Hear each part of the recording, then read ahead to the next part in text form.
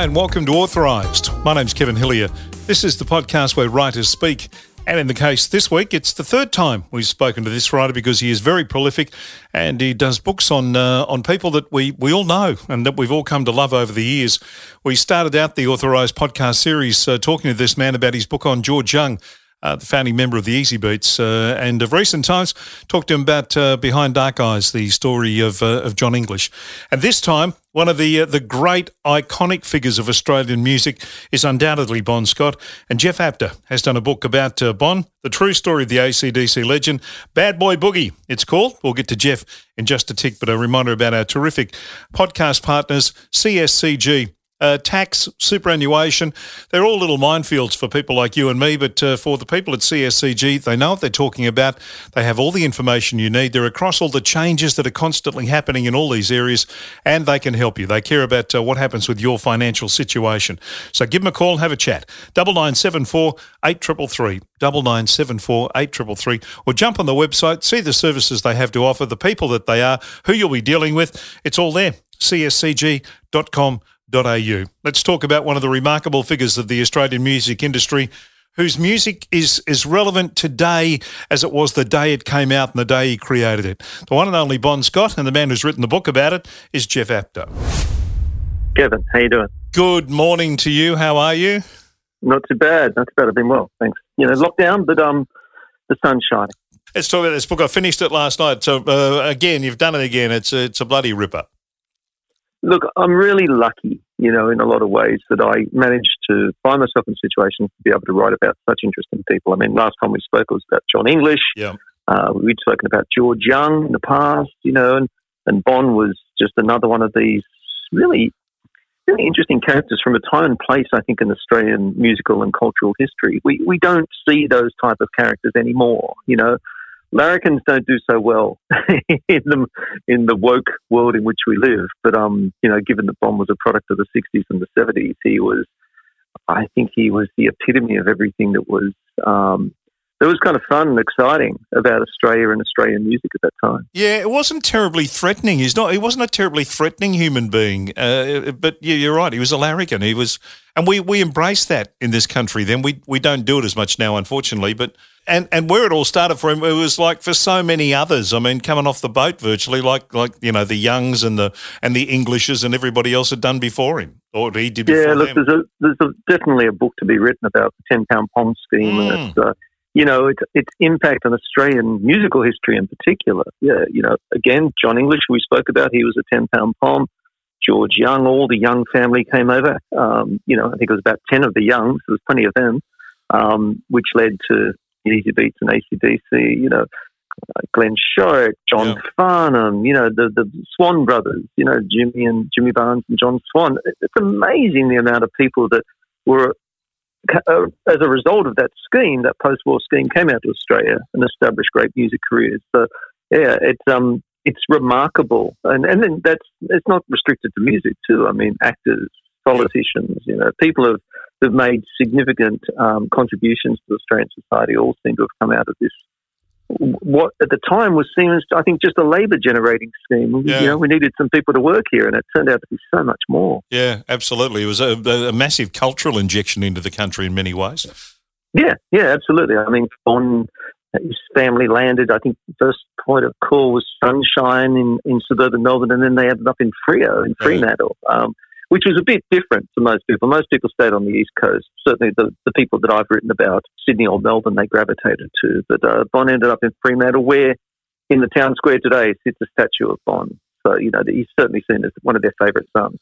The last time we spoke, you said flippantly, you're not a real rock and roll writer in this country until you've done something on Bon Scott. You've now done something on Bon Scott. I said it for a reason.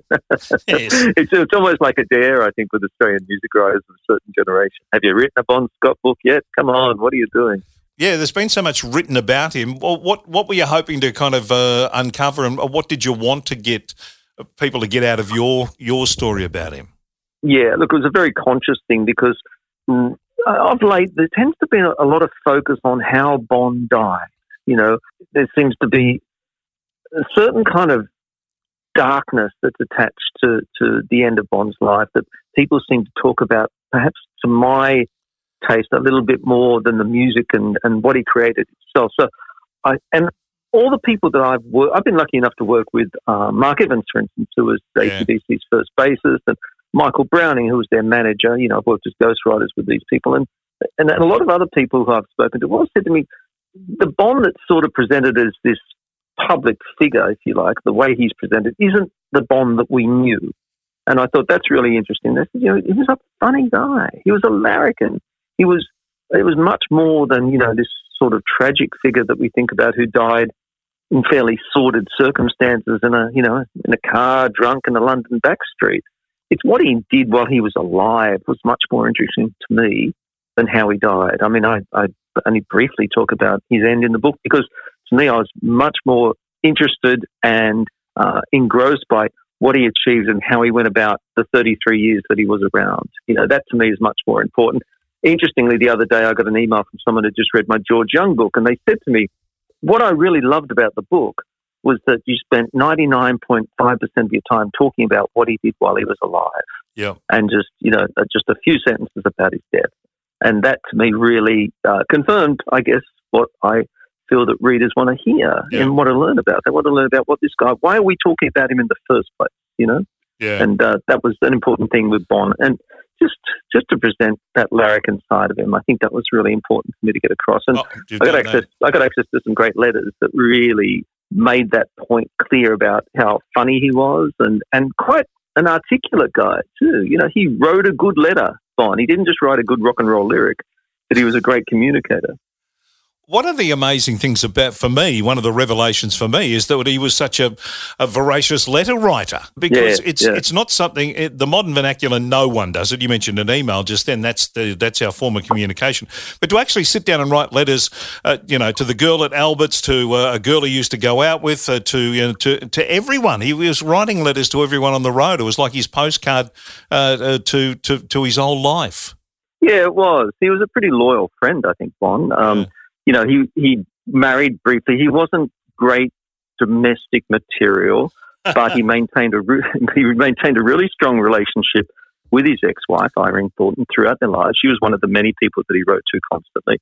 And his letters were funny. They were full of life. They were full of really funny and astute observations. It was not these, hey, look how fantastically successful I've become. It was more like, how are you doing? What are you doing? What's going on in your life? Can't wait to get back home at Christmas, And just little things like his Christmas cards would always be signed Jingle Balls. That's just classic Bon Scott, And so, it showed it.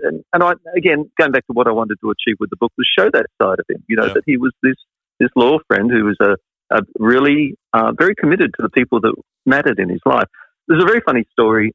Because the last 5 years, from about 1975 onwards with AC/DC, was pretty much spent in motion, most of it overseas. And all of Bon's friends and family were back in Australia. Albert's, in Sydney, Albert's Music was AC/DC HQ. It's their record label. It was really where they were based and where a lot of their loyal business people were located. And overseas, AC/DC was signed to Atlantic Records. So whenever Bon was in a situation in a city where there was an Atlantic Records office, he'd go in, say, hey, I'm Bon from AC/DC, find an empty office and get on the phone and ring Sydney. And he'd ring Albert's in Sydney and get on the phone and talk to everybody that he wanted to catch up with. And I thought, there's that cheeky element of, taking advantage. And remember, in 1975, 76, an international phone call wasn't cheap. Oh. But he'd kind of sneak in and he'd probably pull it off, with a wink and a kind of a sly grin, and people would just say, oh, this is such a charismatic guy. Let him do what he wants. So, he was a very good friend. I think a very loyal friend. Yeah, and that certainly comes through. The other thing that, just on the letter writing thing, the fact that he was a postie in Freo for a little while is sort of an ironic twist in there somewhere, I think, as well. Because he did have some weird jobs along the way to pay the bills. He did. Postie being one of them. I've got no basis, nothing to base this on apart from my own suspicion, but I don't think sticking to the route would have been Bon's greatest strength. But he was a crayfish fisherman. I once did an interview with Angus Young, and Angus said to me, oh, Bon, he used to swim with the sharks. And I thought he was talking metaphorically because, we all know that Bon flew a little too close to the sun more than once. He was talking literally. Bon used to, this is when he was living in Fremantle, used to jump off the side of these crayfishing boats and literally swim among sharks to do his job. He was, he was very kind of, I wouldn't say reckless, but there was a kind of cavalier quality to him, these things that he would do, which continued when, he suddenly found the band that really mattered to him, which was AC/DC, and the ever-present kind of image of Bon, chest on full and proud display and swaggering around the stage. That was probably an extension of the days he used to swim with. He was swimming with different kind of sharks. Yeah, exactly. I think is the best way to put it. See, I'm old enough to remember and got up and watched Uptight on a Saturday and saw him in the Valentines. And the Bon that was in the Valentines and the Bon that was in AC/DC, I in the early days had a real problem kind of working out that's the same bloke, because the puffy shirts and the dreadful, let's be honest, the really sugary chewing gum pop that they did at that stage. My Old Man's a Groovy Old Man and Knick Knack Paddywhack and some of the songs that the Valentines did. Coming to terms with Bon in the AC/DC Bon days was used to do my head in. Yeah, well, look, it was a blessing the TV was only in black and white back then, Kevin, I think. Yeah, I think you're right. Because the Valentines wore these shocking red satin matching outfits, and Bon's hair looked as though it had been cut with a Bowie knife or something, with a pudding bowl put on top of his head. Look, I think it was a case of Bon, he wanted to life in music. He started in the mid-60s, as we said, he tried out a few regular jobs and they certainly didn't suit him. He was a huge music fan, wanted to be a singer. It was a case of finding the right band, or in the case of AC/DC, the right band finding him. Yeah. They sort of collided in Adelaide in 1974, and that's when it all began. But yeah, the Valentines was a bubblegum pop band. But as I talk about in the book, what happened on stage and on record with the Valentines, what was going on back at Valentine's HQ in Melbourne was vastly different and a lot more X-rated than their fans. It was a pretty wild time. But also a really interesting time in Australian music. Bands like the Zoots and the Masters Apprentices and more serious bands like Doug Parkinson's In Focus and, all these groups coming through, and the Twilights. It was a great live circuit that was starting to develop, particularly in Melbourne and Sydney at that time. Yeah, it was. The Valentines, I guess at best the Valentines were junior players. They had a couple of minor hits. One of the biggest claims to fame was that they were the first Australian pop band to be busted for marijuana. I'm not sure. And Bon wore that like a badge of honour. Yes. Yeah, yet funnily enough, and just to kind of jump to the end when you mentioned drugs, that whole aura about how he died, and I love the way you've done it in the book that you don't spend 17 chapters on his death. He was never a drug taker. Drugs was something that was, apart from, he smoked a bit of dope, but never a drug taker as such. Yeah, and it's strange that these rumours have started to circulate that that somehow contributed to his demise. He was a big drinker, big boozer, and a pot smoker, but it was just lifestyle caught up with him. It's a really unfortunate, I think, that he's somehow been associated. I mean, sure, he moved in circles where people would have done heavy, hard drugs, no doubt about it. I mean, he was on that international rock circuit for the last 5 years of his life, and there was a lot going on. But somehow for him to be connected with that, and a lot of his friends here who I spoke to or helped me with the book were really very upset by that. This guy's not around to defend his legacy. And his legacy was somehow being tarnished by this association. And it seemed to me really unfair and very unjust. Yeah, right. So, I made a point of A, not dwelling on it, and B, what I did mention in the book was an attempt to redress that balance. Which is just a reflection, like I say, of a lot of people who were close to him, how they reacted when these rumours started to circulate. They were very, very offended and really wanted to defend his legacy, which I thought was a pretty noble thing to do. Yeah, absolutely. The good thing, as I mentioned about the book, is you talk about the Valentines and his early days there. Then he moved on to, I guess, a more serious band in Fraternity, sort of up in the Adelaide Hills, and doing all sorts of different kind of music to the Valentines completely. The Valentines, as you say, were a bubblegum band, and Fraternity were a very, very serious bunch of musos. Yeah, they were. I mean, they were heavily inspired by the band, who was, Bob Dylan's Bob Dylan, not just backing band, but, Bob Dylan's peers, I guess, in the late 60s and early 70s. They had that thing in Woodstock where they had this kind of communal existence, and the fraternity wanted to replicate that.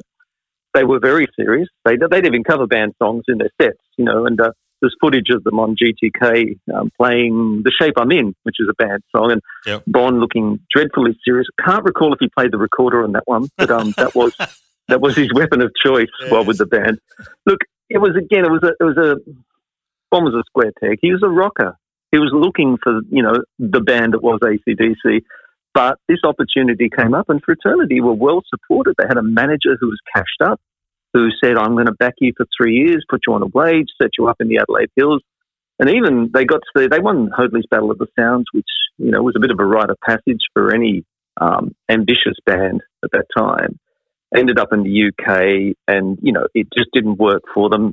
There's a story of them opening for Status Quo, and, Status Quo turning up by that time, who'd had some big hits, turning up in these flash cars, dressed to the nines, very Carnaby Street, and they're thinking, excuse the expression, but they're thinking, who are these puffs? And then 10 minutes later, Status Quo on stage in their denim and T-shirts, which was the look that they adopted, just rocking the hell out of things, and they thought, oh, we are so out of our depth here. Look, the whole fraternity thing in the UK is best summed up by the fact that they shipped over their Greyhound bus, which was, perfectly adaptable to the hills of Adelaide. But when it came to little London suburban back streets, they'd know the band. The residents would know the band was in the neighbourhood because the driver would be doing another 38-point turn trying to pass the thing. So it was a disaster, and I think that's the best thing. The best way to sum it up was, the idea of the band. You can just see this sad bunch of musos standing on a footpath saying, a little bit to the left. No. Straighten it up. Try again. It's Spinal Tap. It's got Spinal Tap written all over it, hasn't it? Oh, absolutely. Absolutely. You mentioned the kind of the collision of worlds and the in finishing up in AC/DC. It was, well, not accident or happenstance, but it was just meant to be, obviously.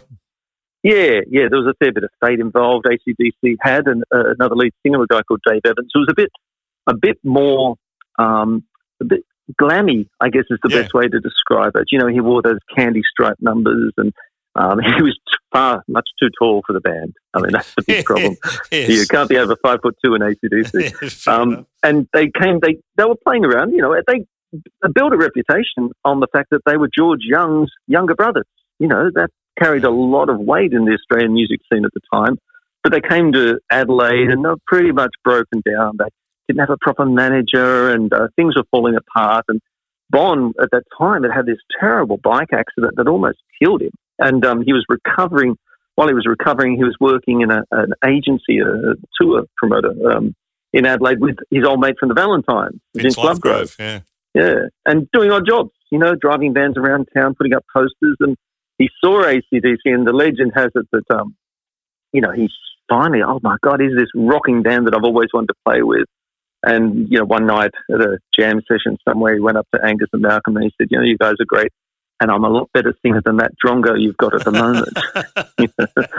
But, he said he'd be their driver, he'd be their drummer. He wanted to do anything just to get involved with that band. But as soon as he stepped out the front and did, what I refer to as the Angus and Bon show, once those two connected on stage, it was just magic. It was just meant to be. It was fate, but Bon was very conscious of making it happen. He certainly, once he saw them, he said he identified that as the band that I could really do something great with, and that proved to be the case.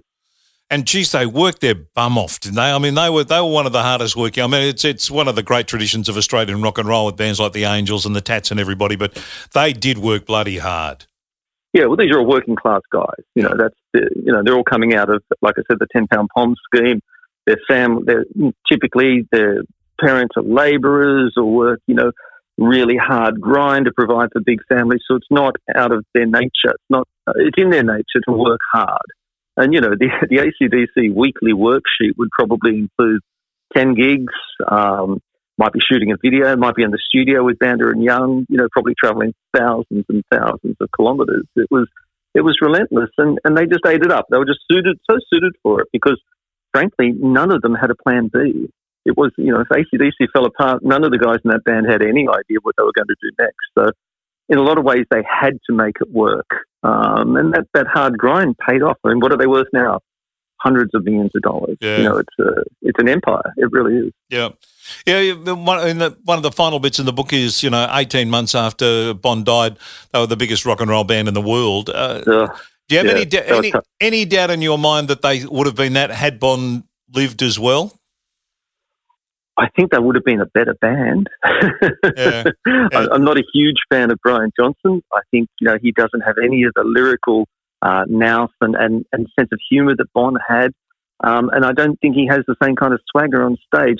Look, I think Back in Black would have happened. In a lot of ways, it was, even despite Bon not being there to sing or write lyrics on the album, he sort of was there as this spiritual sense anyway. He was, I think everything that he'd achieved with the band sort of culminated in Back in Black, even though he didn't contribute to it. It was a natural extension of what they were doing with Power Age and Highway to Hell and all these great records that Bon was involved in. So I think it would have happened anyway and possibly been even bigger because Bon, like I say, I just think was a much better frontman than the guy that replaced him. And interesting to note that, when they get back together, when they do get back on the road, which is bound to happen in the next year or so, they'll be playing probably 50% Bon Scott songs. Yeah. That's really telling to me is that the stuff that he wrote with them, Highway to Hell, Long Way to the Top, Dirty Deeds, High Voltage, all these great songs, they're still stayers and they're still huge fan favourites, even though a lot of their audience didn't realise some other bloke sang them. Yeah. That's a really good point. There's a lot of fact or fiction about Bon and some of the things that he did. The swan dive off the top of the house into the pool, which is one of the best scenes in Almost Famous, that movie that was done a few years back with I can't think of his Billy Crudup in it as the star. Bon actually did do that. He actually did the swan dive. I have a very sober witness who substantiated it for me. Yeah, look, there was some other funny stuff. Some of the good stuff in the book was related by fellow musicians, like the poor guy from Old 55 who got electrocuted while they were, and Bon offered him a drink of Johnny Walker as sort of resuscitation. And when he got to the hospital afterwards, they said, "Can you tell Mr. Scott to stick to rock and roll? He's no doctor." Look, a lot of crazy stuff went on the road, and behind the scenes as well. But I think in some ways people think of Bon as just that. This macho, hairy-chested, swaggering, sexy rock and roll guy, and he was that. But as far as I'm concerned, there were so many sides to the guy that he defied geometry. He really was a very complicated and pretty complex guy for someone who presented everything in a very simple and straightforward manner. Yeah. Really interesting guy to write about. And little tiny weeny things like running around backstage looking for a chair for Herm Kovacs's partner or wife, I think it was at the time, to make sure she had a seat. That's the Bon Scott that no one kind of has ever heard about before. I couldn't imagine Axl Rose doing it. Could you, Kevin? No. No. He'd be hitting someone in the head with the chair, probably. Yeah, exactly. And you mentioned the songs that he wrote have stood the test of time amazingly well. I mean, there's still every bit as good as songs to listen to on the radio and to have as part of your life as they were the day they came out. Yeah. He wrote the Australian Rock Jukebox. He really did. With the help, of course, of Vander and Young. Driving as their studio guys and their mentors. It's timeless stuff, and so much of it is about not only his lyrics, which were fantastic, but just the way that he sang and sort of he felt as though he'd lived those lyrics, particularly Long Way to the Top and Highway to Hell. You hear those songs and you go, I know that everything he's singing in these songs is cut from real life experience, for better or worse. What is getting robbed, getting stoned, getting beat up, broken boned. I mean, they're great pieces of writing, lyric writing. It's precise, it's really vivid, and it really summed up what Bon had been through to get to that point. So, he's, I think one of our great lyricists, probably one of rock's great lyricists. Yeah, I agree. A poet, a provocateur, and a piss taker. I think someone said of anyone. That sums it up for me. That's the best summation of him that I can think of. Yeah, look, and just with the book, we put a lot of effort into finding the right cover shot for this book. Oh, yeah. And I think the one that we have is absolutely spot on. He's got his new chompers, because he did have a bit of an issue back in the UK where he had to have his teeth replaced, which I go into in the book. Yep. He's got a sly grin. He's penning an autograph for someone, which has probably got some racy comment or his phone number attached to it. Yes. And he's getting away with it. You know, he's just got that cheeky grin that basically says, "Hey, I'm Bon Scott and you're not." What was it? Was it a grandmother in Melbourne whose phone number got harassed because of the phone number in the? It was in 32. 362436. Yeah. Look, funny things like that. Another really funny story which sums up Bon, as far as I'm concerned, is they were back in Australia. They've been based in the UK for a while, and they were doing this, what they call the Giant Dose of Rock and Roll tour, which is a very Bon Scott kind of title. Yeah. And touring around Australia, you know, not just playing the cities, but getting out into the rural centres as well. And going with the tour, you know, you go to the show and you buy the tour program. And in the tour program was a Q&A with each band member, you know, classic rock and roll kind of, you know, tour program stuff. Bon had somehow hijacked Mark Evans' Q&A and filled it in himself. And it caused a lot of uproar because I think the question was, if you had a lot of money, what would you do? And Mark's entry read, "I'd like to, bleep Britt Eklund." And of course, you know, kids brought this home from the tour and parents were in absolute uproar about it. How can you publish? How can you say such things? So, you know, and it was very clear to Mark that Bon had set him up. And one day they're on the tour bus and Bon says, "Hey, Mark, look, we better have a chat." And Mark's thinking, "Oh, good, he's finally coming clean. You know, he's going to apologise." And he sat down and he said, "Mark, we need to talk about, you know, the tour program." And Mark thought, "Yeah, this is good. You know, he's really owning up to it." And Bon looked at him and said, "Mark, you have to understand, the girl's got feelings too, you know." And then he just walked away. He just couldn't help himself. It does sum him up. It does sum him up beautifully. Does sum him up absolutely beautifully. And look, in many ways, I mean, he died at 33, which is way too young. But geez, you know, the fight in the Finchley pub and the bike accident and all that, he was bloody lucky in some ways to make it to 33. Yeah. Look, he took big bites. You know, no matter what he did, he took big bites, whether it was roaring around town on his bike and later on, I think he was riding a Harley, you know, and drinking too much and getting the situation in Finchley, which was he was now with AC/DC, returned to a pub that he visited when he was in fraternity. And I think for a while had been pulling beers to make some money. And he'd obviously upset someone because as soon as he returned to this pub several years down the line, someone glassed him, basically broke his teeth, put him in hospital. And, you know, AC/DC's first big outlay when they got to the UK. Most bands go overseas and buy gear, you know, amps and guitars. In the case of AC/DC, it was Bon's new teeth. Yeah, unbelievable. You know, so, yeah, I guess you could say there was a fair bit of chaos around his world that sort of followed him and some that he created himself. But he seemed to endure it, somehow survive a lot of these scrapes, always with a story to relate, you know, and always with a sort of a wink and a leer and a grin and you know, let's get on with things. And as soon as he got on stage and grabbed the mic and hoisted Angus on his shoulders, everything was good in the world, you know. I think what the best way to sum him up is what he squeezed into his 33 years. Most of us would dream about in, you know, 100 years. You know, there's a lot of living went on, and he took big bites, and in the end, ultimately, just took one too many. Really, and that's the best way to sum it up. It's a very good book, Jeffrey. You've done a great job as always. Congratulations on it, mate. It was a thoroughly enjoyable and enlightening read. Terrific. Thanks, Kevin. Look forward to the movie, huh? Who are we going to cast as Bond? Oh, gee whiz. It'd be a tough job, I'll tell you what, it'd be a role that an actor would love to do because there's so many layers to it. It would be one you'd be going, "Oh, please, pick me. Yeah, pick me, exactly. And a great soundtrack too. Oh, absolutely. So what are you working on now? I'm writing a book about Keith Urban. Oh. About 10 years ago, I wrote a bio, the first bio of Keith, at a point where he probably wasn't the public figure that he is now. I mean, he married well, and a lot of people know him sort of as, you know, Mr. Kidman. But there's a lot that he's achieved that we're probably not aware of here in Australia because so much of his success has been in America. You know, he's won as many Grammys as the Bee Gees and Olivia Newton-John. He's the most, He's won 4 Grammys. He's won as many Grammys as any other Australian artist. He's sold millions of records. It's a huge draw card in the States. Yep. So I wanted to, hopefully write a book that sort of corrects that balance, that imbalance, that people will get to know him as much more than just part of a celebrity couple. And it's a really, again, it's crazy ride. He started off in Caboolture, for goodness sake. I was about to say Caboolture because that's where my brother lives. Yeah. And Keith's dad, Keith's dad worked at the local Tip. Yep.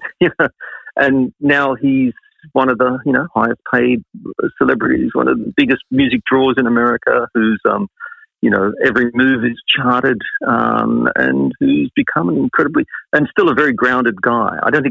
I think a lot of Caboolture stayed in Keith is the best way to put it. It's good to know. The good parts. The good parts of Caboolture. Exactly. Yeah, there's not many, but I'm sure they did. Oh, we look forward to that, mate. And once again, thanks so much for your time. Really appreciate it. And it's always lovely to pick up a book with your name on it because we know we're going to get a good read. Oh, fantastic. I really appreciate that, Kevin. Well, thanks to Jeff, and I know if you're like me, you now have an absolute craving to want to go and have a listen to a bit of It's a Long Way to the Top or High Voltage or Dirty Deeds or even some of the more raunchy stuff that he did. What a legend, the Australian music industry, and what an indelible mark he's left, and a very good book, a very good read, some great stories in it. Highly recommend it. Jeff Apter, Bad Boy Boogie, the true story of AC/DC legend Bon Scott. Thanks to Jeff for his time. Thanks for listening. Hope you enjoyed it. And don't forget, support our podcast partners, CSCG. We've all got money questions we want answered. They have the answers. If they don't, they'll find out for you. They're the sort of people who will go that extra mile for you. So give them a call, 9974 8333, or jump on the website, cscg.com.au. Till the next time, I'm Kevin Hillier. Enjoy a book. Not much else you can do these days, is there? So at least they haven't banned reading yet, and you can still do it in lockdown. So enjoy a book, and we'll talk again soon.